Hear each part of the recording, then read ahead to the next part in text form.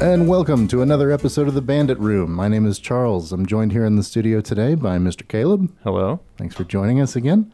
And across to the table from me, we have Chef Chris Coleman. Thank you for joining us, Chef. Thanks for having me. Appreciate it. Awesome. Thank you very much. So you are what is your role? Are you head chef? Are you executive chef? What do you have a title there? Yeah, I kind of like just to call myself the chef partner. Just the chef partner. Yeah. Chef partner Yeah. at Old Town Kitchen here in Rock Hill. Right. Also Goodyear House in Charlotte. Right, correct. And you may have also seen him recently on the Food Network. He's made a few appearances on Guy's Grocery Games. You've been on Chopped, Beat Bobby Flay, Alex versus America. Yep, Alex versus America. Gotcha. And perhaps something coming up maybe in the future lined up. Yeah, I just announced the other day I've got, I filmed an episode of Super Chef Grudge Match, which airs on Tuesdays at 9, and my episode will air for the first time on March 28th. Wow. So, coming up. pretty cool. All right. Yeah. Exciting. Now, one doesn't get to that level in just a few years. How long have you been in the industry? So I've been in the industry since I was 14. I'm 39 now, so over half my life, well over half my life. And started in the front of house as a busboy at a fish camp. I think some of your listeners might know what a fish camp is, right? Sure. It's fried fish and baked potatoes and salad bars and such. Was that here in the Carolinas? It was in Huntersville, North Carolina. So I live in Charlotte, but I was in Huntersville, North Carolina, just north of Charlotte, and really fell in love with the restaurant industry. And what really catapulted me into being a chef was on the weekends. So I started as a busboy, moved back into their takeout room because that was kind of a thing. Okay. And then on the weekends, they would have me expedite. The expediter is really kind of the role that connects the kitchen to the servers, because you're the one who's putting the food together. Like, the kitchen puts plates up in the windows and you're the ones, the expediter puts it out for the servers to pick up. Gotcha. So from that vantage point, you see how the kitchen operates, you see how the back of house service operates. And I loved it and kind of knew at that point that this is what I wanted to do with the rest of my life. Gotcha. So Started at 14. I'm assuming that was your first real job then. Yeah, that was my first job. Yeah, a lot of first jobs starting kitchens. Yeah. Or restaurants in general, right? Yeah, I think I was expediting when I was 16, 17. Gotcha. I worked at that restaurant until I was 17, and then I graduated high school. Took a year to go to UNC Charlotte, just trying to figure out, how to pursue what I wanted to do. And I was going to be a graphic designer, and, I think that I was trying to kind of push that, like, you should be in restaurants, voice in my head, like to the side a little bit, because restaurants are extremely stressful and kind of hard to make a living in. Yeah. So I was like, well, I'll be a graphic designer, because this is 2001 when everyone wanted to be a graphic designer. Yeah. But after a year of art school, I was like, this is dumb. Like, I should go to culinary school. Like, that's what I would love, and that's what I want to do every day. Well, the voice in your head wasn't wrong. I mean, it is stressful, and it is hard to make a living in there. Yeah. So what are some tips that you would give to somebody trying to make it in that field? What do you attribute your success to? Honestly, I attribute a lot of my success to just being open and being willing to change and kind of accept things on the fly, and pivot kind of came into all of our vocabularies in 2020, but if you're in the restaurant industry, you're pivoting all the time. So that's always been like, how do we make this work? It's kind of like an art job and an engineering job rolled into one, because you're creating stuff, but then you're also kind of engineering, like, how do we do this same thing over and over and over again? And, what if the tomatoes that came in today aren't as sweet or as acidic as the tomatoes we got in last week? And what if the beef is, a little bit smaller than what we normally get? And so it's kind of like you're constantly having to adapt and change and grow. It's like crisis after crisis, and you got to manage that as you go. You can't Which just is be fun. hit with it and be like, oh, I need some time to deal with this. You got to immediately just kind of figure out muscle memory as to how you're going to fix that.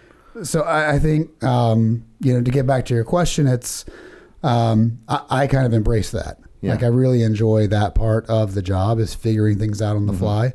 I am a planner. Like if you talk to other chef friends, they'll tell you that I'm like probably one of the most kind of calm, like planning ahead type chefs that they know. I want everything to go the way that I want it to go. But it doesn't. And I'm okay with that, you know? So I'm okay to kind of constantly be pivoting. Yeah. Well, you kind of have to be, I guess. Yeah, you do. To really make it work without just pulling your hair out every day. You do. Yeah. And at this point in my career, with being a partner in both restaurants, and I obviously can't be at the stove at both restaurants. So we have chefs who run, I have a chef de cuisine at Goodyear House, a chef de cuisine down here in Rock Hill at Old Town. And those are the guys who are really running the kitchens day to day, whereas I'm just kind of bouncing around wherever's needed, and kind of planning what comes next, because we are planning concepts number, honestly, 3, 4, and 5 right this second. They're all in various stages of development. So that's what I'm focusing on right now. So another, this is kind of a very long-winded answer to your original question, but you also realize to be where I'm at now, you got to take care of your people and invest in your people. And that's the biggest thing. People are the most expensive part of running a restaurant, but they are also the most valuable part of running a restaurant. Is creating relationships, taking care of your staff, your employees, the people that you work with, your restaurant family.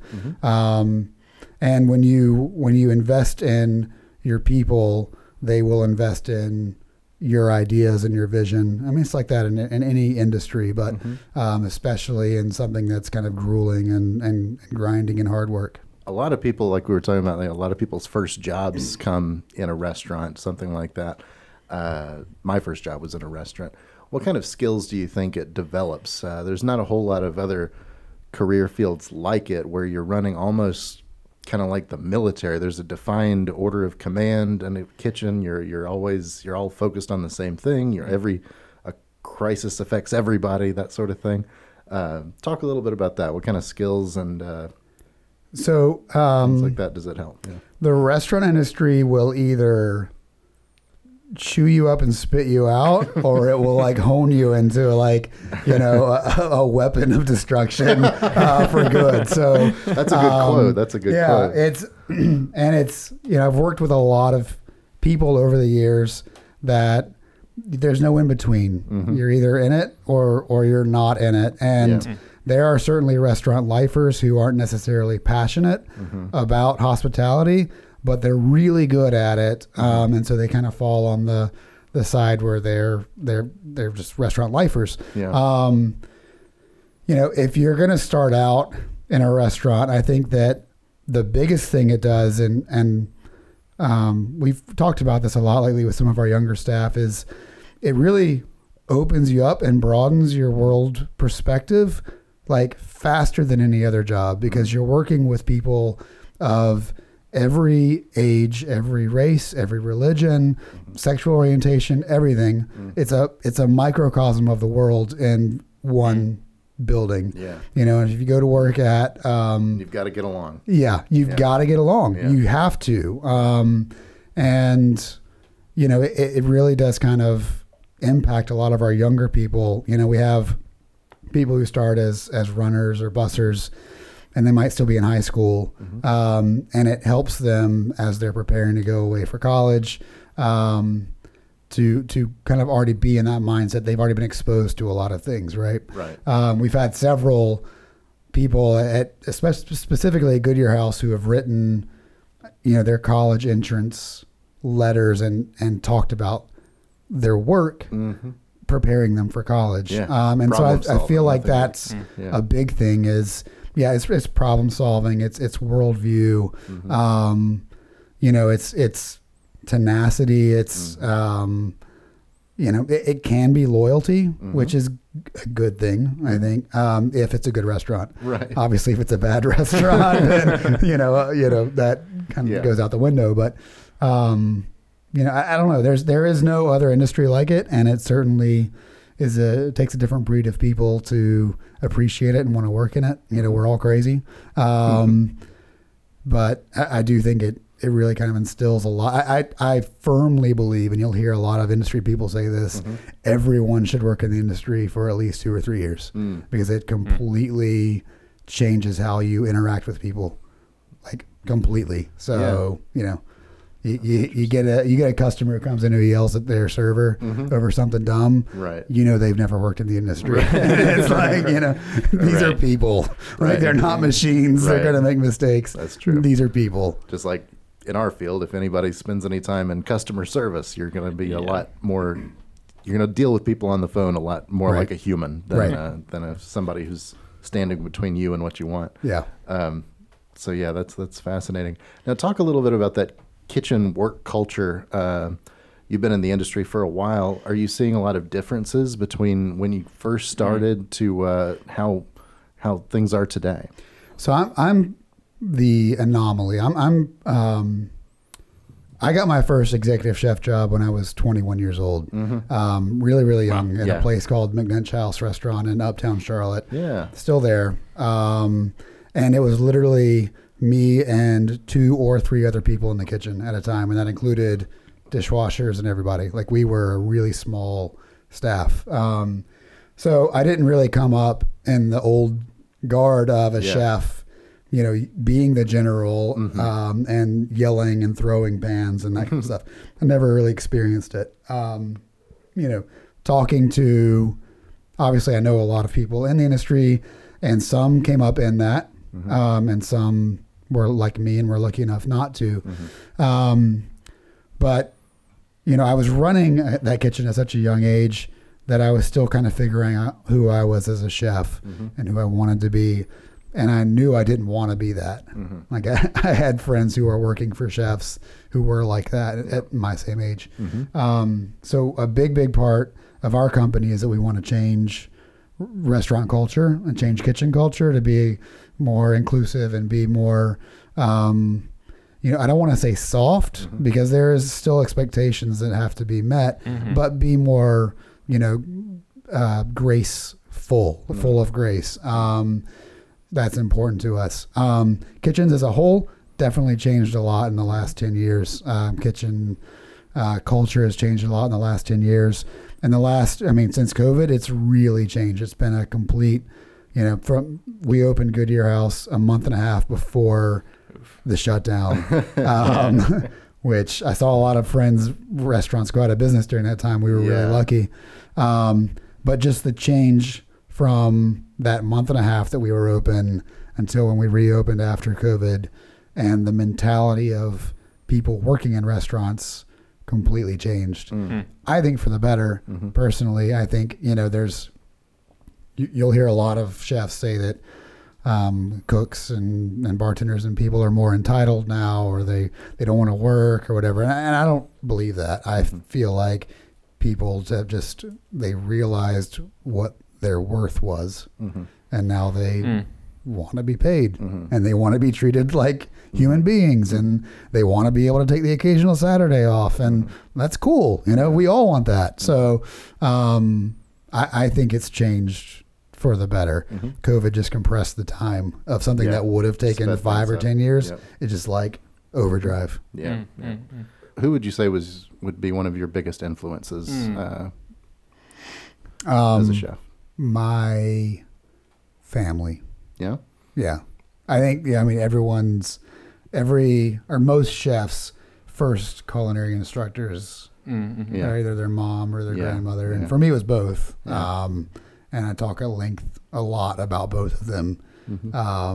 But yeah, my family, for sure, biggest influence. How early were you cooking as a kid? I think I was always interested in food and kind of seeing what mom was doing. I think the first thing that I was making, when I first started cooking on my own, I was probably like 10. Yeah.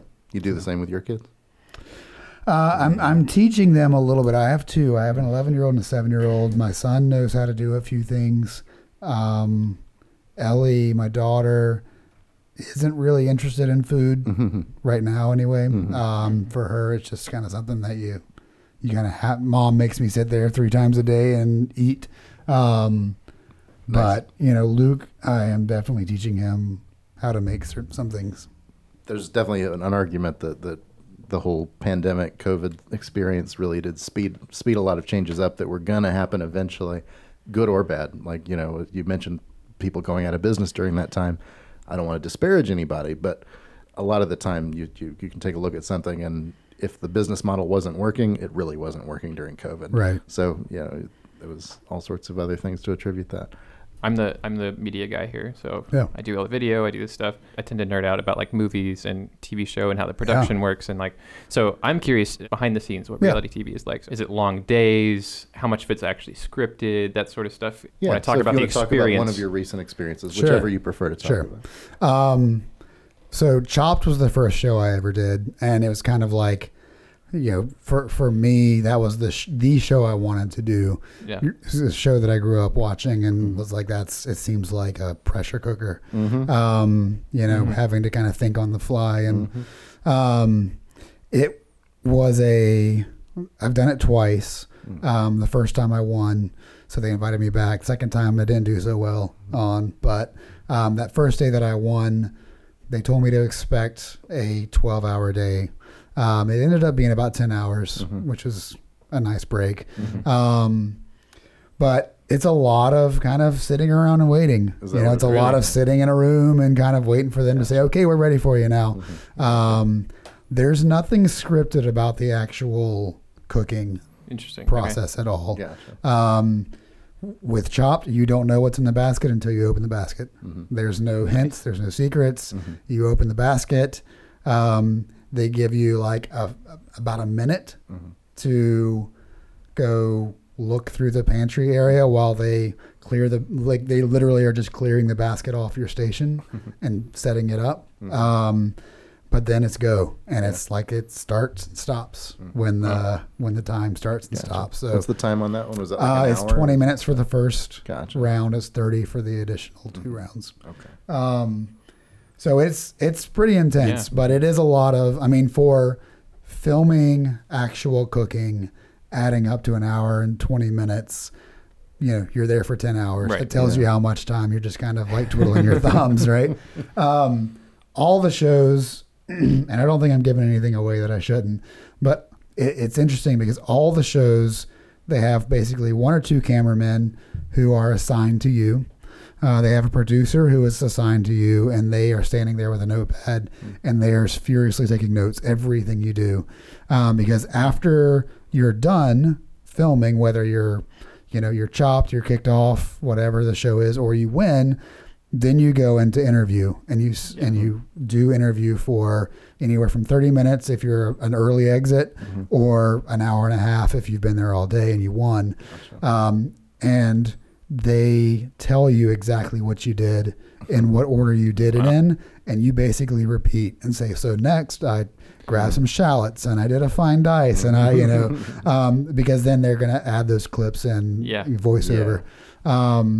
So it's pretty interesting. And sometimes some of the shows, they work backwards. They say, well, let's talk about the last thing you did, and then we'll talk about, and some shows they start at the beginning and work forward. So really, all the shows, again, nothing really scripted at all. It's cool. It's what you see on TV is what it actually is. Yeah. Alex versus America, you don't know what you're going to be cooking until you decide as a team what you're cooking on Bobby Flay. Bobby Flay's a little different because you bring in your signature dish. Gotcha. So in the first round, you're going up against another chef, and Bobby reveals what the secret ingredient is you have to use. And then if you make it to the second round, you already know what you're doing. He just doesn't know what you're doing. So you announce, well, for me, I did a chicken and rice stew. I do that. And then he's kind of like, oh, okay, cool. So then he's kind of scrounging in the pantry, whereas I know exactly they printed out my recipe for me, and they're like, here you go. Because you're making television. At the end of the day, they want good content. Right. That's all you're doing. You're just creating entertainment. So. I don't have any personal experience, but I've heard a lot of people talk about the experience of other reality TV shows and how much is scripted and how much they, sort of fake the moments, and they're like, at least set up the scenario so that they get in conflict or whatever. Yeah. So it's cool to hear that it's like actually real, because you never know. I did meet a chef one time who was on She was from France, and she was on Top Chef France. And she talked about how if you got to the end of your cooking time and on a quick fire or something and you weren't done, the producers would kind of, or if your dish was crap, like just not good, the producers would say, we're going to give you an extra 10 minutes to button this up, because again, they're making an entertainment. They don't want someone who's like got a half finished plate, or a dish that's just awful. They want it to be good, so that's interesting. Which is cool. All the producers are like, it's our job to make you look good. Right. So. Well, that's good. That's cool. And it's a little different than like saying, this is how this is all going to play out. Like, giving a little extra time. So, so it sounds like Chopped was your sort of dream show you wanted to be on. Are there other ones you enjoy or want to be on? Or everything I've done has been amazing. I mean, every show is a different process. Guys Grocery Games, which was the last one that aired, was the most intense thing I've ever done. Really? It was insane. I mean, you're literally in a grocery store, and you've got 30 minutes to push around a shopping cart and find the ingredients. An actual grocery store? Yeah. Oh, wow. Well, it's a set. Well, yeah, but it's an actual grocery store inside of a set. Okay, gotcha. You're pushing around an actual shopping cart, have to find the ingredients, and then prep them and cook them and plate them in 20 minutes, and it's a full size like Publix or Food Line or whatever. Intense. So it's pretty intense. Cool. That's pretty cool. I'll probably audition at some point for Top Chef, and that would kind of be it. That would be, that's the top thing now. That's cool. Is this all stuff that you auditioned for, or is it sort of like you got the first one and then it sort of snowballed, or is there I'm just curious. No, there's an audition. So there's an audition process for every show. Some of them are longer and some are real short. But once you do one, if you're good, whether you win or lose, if you're entertaining, if you make good content, they're going to call you back to at least audition for others. I have a good friend, I met her while we were filming Guys Grocery Games. She was also filming an episode. We weren't on the same episode.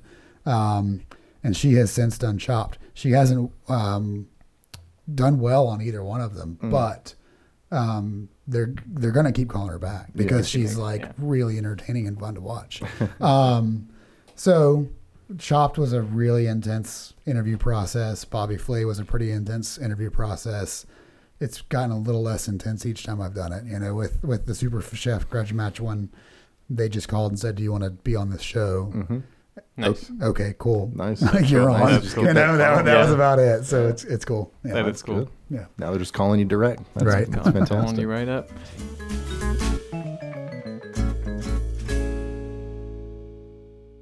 Express Tax Exempt is now tax990.com. We changed our name to make it even easier to recognize us, but everything you know and love about Express Tax Exempt is still here. Tax990.com still provides you with easy Form 990 filing, free schedules, great customer support, and much more.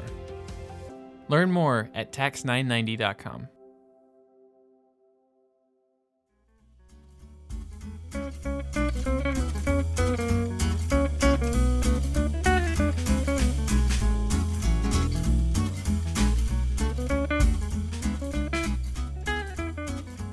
You've met Guy Fieri. Yeah. The man, the myth, the Fieri. legend. Fieri. I'm not gonna get that right. That was that was spelled out for us. They were like, it's spelled Fieri, but you pronounce it Fieri. And if you say Fieri, especially to his face, he will be upset. So it's Guy Fieri, but yes. Thank you for setting us straight. Yeah. Yes, thank you. What was he like in person? He's the coolest guy. Yeah. He's very, very cool. He's most of the chefs, celebrity chefs that I've gotten to work with have been very just cool, kind of down to earth people. They used to be in kitchens, now they're not, but they still get it. There's been a couple that haven't been so gracious and so fun to work with, but Guy was, He rolled in like a rock star. And it's like you're watching. Pull up in the convertible. He had a Jeep that was like lifted and flames on the side. But he's got rings on every finger, and his hair is he's got the glasses on the back of his head and stuff. And he's walking around with his French bulldog just following him everywhere he goes. Nice. But he was so cool, and he was just very, very chill, very down to earth. Yeah. Well, did he say anything memorable by chance? I'm leading towards something with all this. Okay. So anything memorable he said? Any quotes or anything like that stuck out to you from your time with him? Maybe about Flavortown or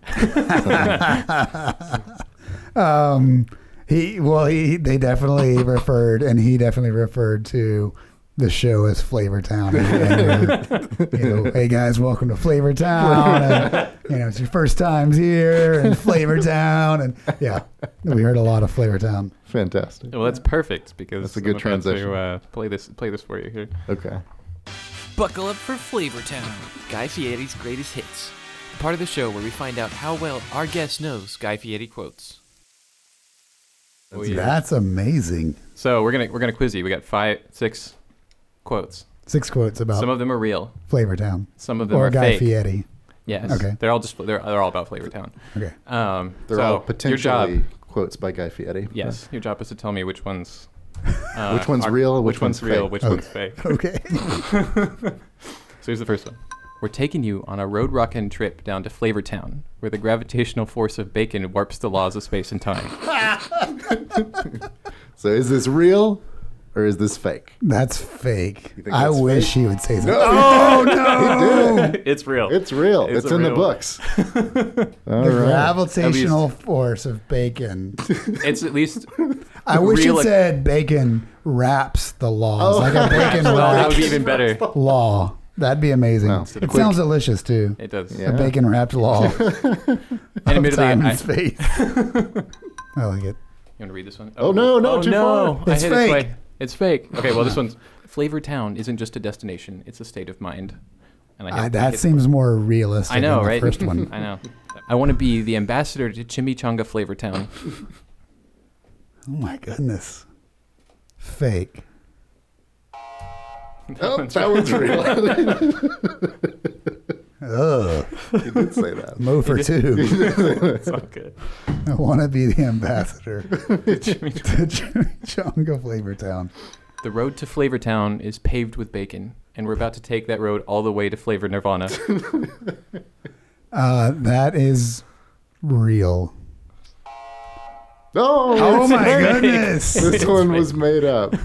No way. I mean, maybe he said that in his private life. Yeah, I maybe. don't know. Maybe he said it to you directly. Maybe he did. No, he didn't. No. But I could see him saying that on like Yeah. diners, drive-ins, and dives or something. Yeah, it is that kind of an intro quote that he would lead Yeah. into a restaurant with. Yeah, for sure. That's awful. You're like a blackjack dealer at the Flavortown casino. I'm going to say real. Indeed. One more, last one. That deep fryer looks like the community pool in Flavortown. That's my favorite one. It's a good line. Amazing. It's a good line, regardless. Oh man. Fake or real? Fake or real? Fake. It's definitely one of those. That one's It's real. real. The deep fryer looks like a community pool in Flavortown. Good job. Is there Fantastic. a slide? I Good think job. I was 1 of 5. Fantastic. Oh, you That's good. great. No, that's Yeah. it. Yeah. We'll give you points on that last one. You said Yeah. real or fake. Really. Said real or fake. So you were partly right. Yeah. So was half the real right. ones were really pulled from him. The fake ones, we used ChatGPT to come up with fake sounding. That's what Guy it Fieri was. quotes. Is ChatGPT. Yeah. Yep. We were speaking a little bit before about movies and TV portrayals of restaurant life, kitchens, things like that. Do you have any favorites, or is it something that it's hard for you to watch as somebody who's in the field? So we spoke before we started. Yeah. Recording now about The Bear, which was kind of the breakout hit, Right. And I I watched about an episode and a half and turned it off because it was too intense. I mean, it's like more intense than watching like The Last of Us or something. Like I was like, oh, so I couldn't do it. Yeah. A lot of other friends of mine were really into it and like, this is awesome, and they finally got it right. And they're kind of portraying kitchen life correctly. It was the most realistic, but that's also why I didn't like it. It was the most realistic. There's other ones out there. I think Burnt, Bradley Cooper, pretty terrible movie in terms of portraying kitchen action and kitchen life. Pretty awful. It's funny. Bradley Cooper also did a show called Kitchen Confidential that I loved. It got canceled after like a season and a half or something, but based on the Anthony Bourdain book. And that was just a fun show. Like it was cool. I'm trying to think of other ones that I like a lot. The Menu. I mean, that's not like that's not like kitchen life or anything. It's just nuts. It was a great movie. Like I love that movie. Okay. So, that's the kind of chef that you guys are trying to get away from, right? Yeah, maybe so. Yeah, maybe so. Here comes the lightning round, or speed round, faster round. Anyway, we're going to ask the guest a bunch of quicker questions. Here we go. If you had to pick any character in a book, movie, or TV show who's most similar to you, who would you choose and why? Definitely Guy Fieri. Yeah, definitely Guy Fieri. He is in a TV show. Oh man, I don't know. I really don't know. Yeah. Let me think about that for a second. Yeah, think about it and come back. When you were growing up, what was your dream job? Basketball player or lawyer. Lawyer? Yeah, my mom told me when I was a kid that I was really good at arguing, and she thought I would be a great lawyer. And for a while there, I was like, all right, I'm going to be a lawyer because I'm good at arguing. That's funny. The last person we asked that question was a lawyer, and she said that was she her wanted to be job. a chef. No, yeah, that would be even better. She always wanted to be a lawyer. That would be perfect. That's you guys switch bodies. Who's your role model? Yeah, you guys are heavy hitting for these rapid fire questions. I thought it was going to be like, favorite color, peanut butter or jelly. My role model, it sounds like really corny, but probably my dad. He is a great man. He could cook, and he was really good to me and my brother growing up. So fantastic. Yeah. So you've got so much experience in restaurants and very elaborate dishes and things like that. What's your go-to, I don't want to say fast food, but just kind of like junk food, simple stuff? Like where like from another restaurant? Sure. Restaurant, yeah. Waffle House, is it I do love Waffle House. Yeah. I really love Waffle House. The pecan waffle at Waffle House is one of God's gifts to this earth. Yeah. My favorite food and the food that I probably would want to eat every single day is either from Yafo Kitchen. There's a few in Charlotte, or Kava. There's also a few in Charlotte. That kind of Mediterranean. It's just fresh and it's light and it's a little bit healthy, and it's not junk food, but that's my go-to. Like I want to eat that every single day. Nice. That kind of food. Junk food. If we're talking about like what about junk food? Just kind of garbage stuff. I pound coffee all day long, and I love Heath candy bars. And if I just need need something that's food, I'm probably doing like Chick-fil-A or something. Like I love the spicy chicken. The spicy chicken sandwich at Chick-fil-A is pretty fire. So, hard to go wrong there. If you had a reality TV show about your life, what would your theme song be?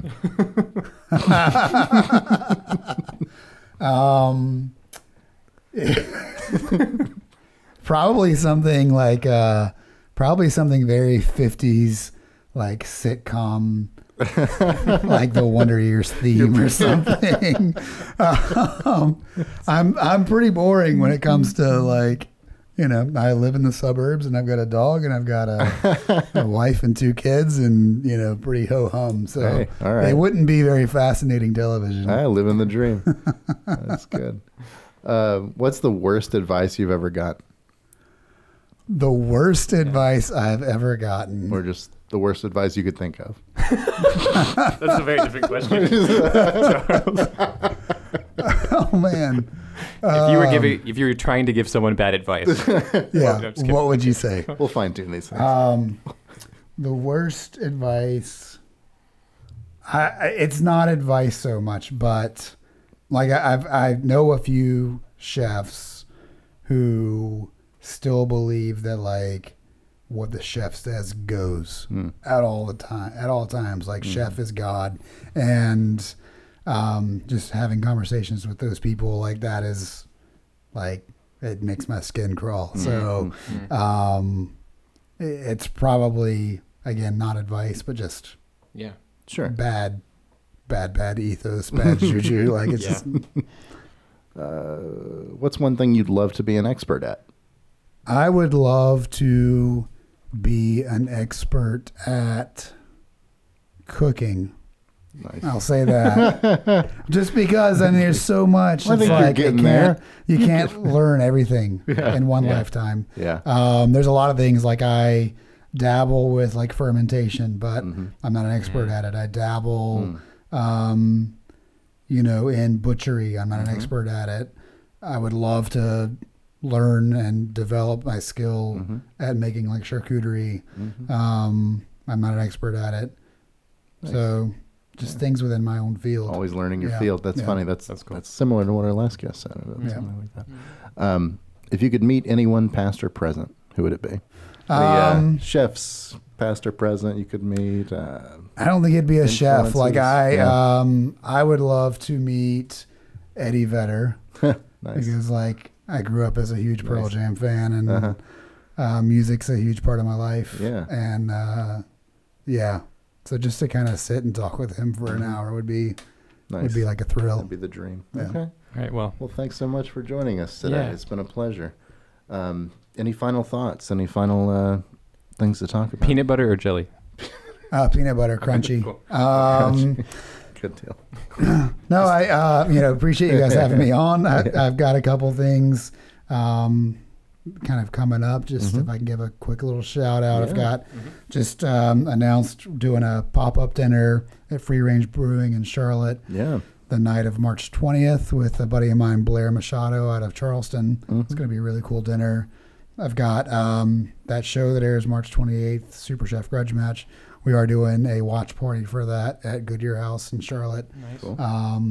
And I am still raising money. I was selected to be a pink tie guy for Susan G. Coleman this year, and raise money for breast cancer. So I am raising $10,000 by the end of March. If anyone's interested in donating even like $5, it would be huge. You can go to my Instagram. It's at Chef C Coleman, and find out more there. But and I'll put links in the description for you too. Appreciate it. Awesome. And did you have a trip to Croatia coming up? Is that right? There is we're doing it's like a food together tour kind of a deal? food tour, Okay. culinary travel thing to Croatia Exciting. in July, which I'm really excited about as well. That's going to be like 8 days of eating and drinking and visiting wineries and going fishing, and it's going to be a lot of fun. Nice. Well, exciting. Well, thanks very much for joining us. It's been Appreciate a it. pleasure. Yeah. Yeah, thanks guys. The Bandit Room is a production of Span Enterprises, located in sunny Rock Hill, South Carolina. We've been developing, supporting, and growing successful IRS e-filing and business management solutions since 2010. Go to spanenterprises.com now to learn more. The views and opinions expressed in the Bandit Room are those of the guests, and do not necessarily reflect or state the opinions of Span Enterprises. No information should be considered as tax, legal, or other professional advice.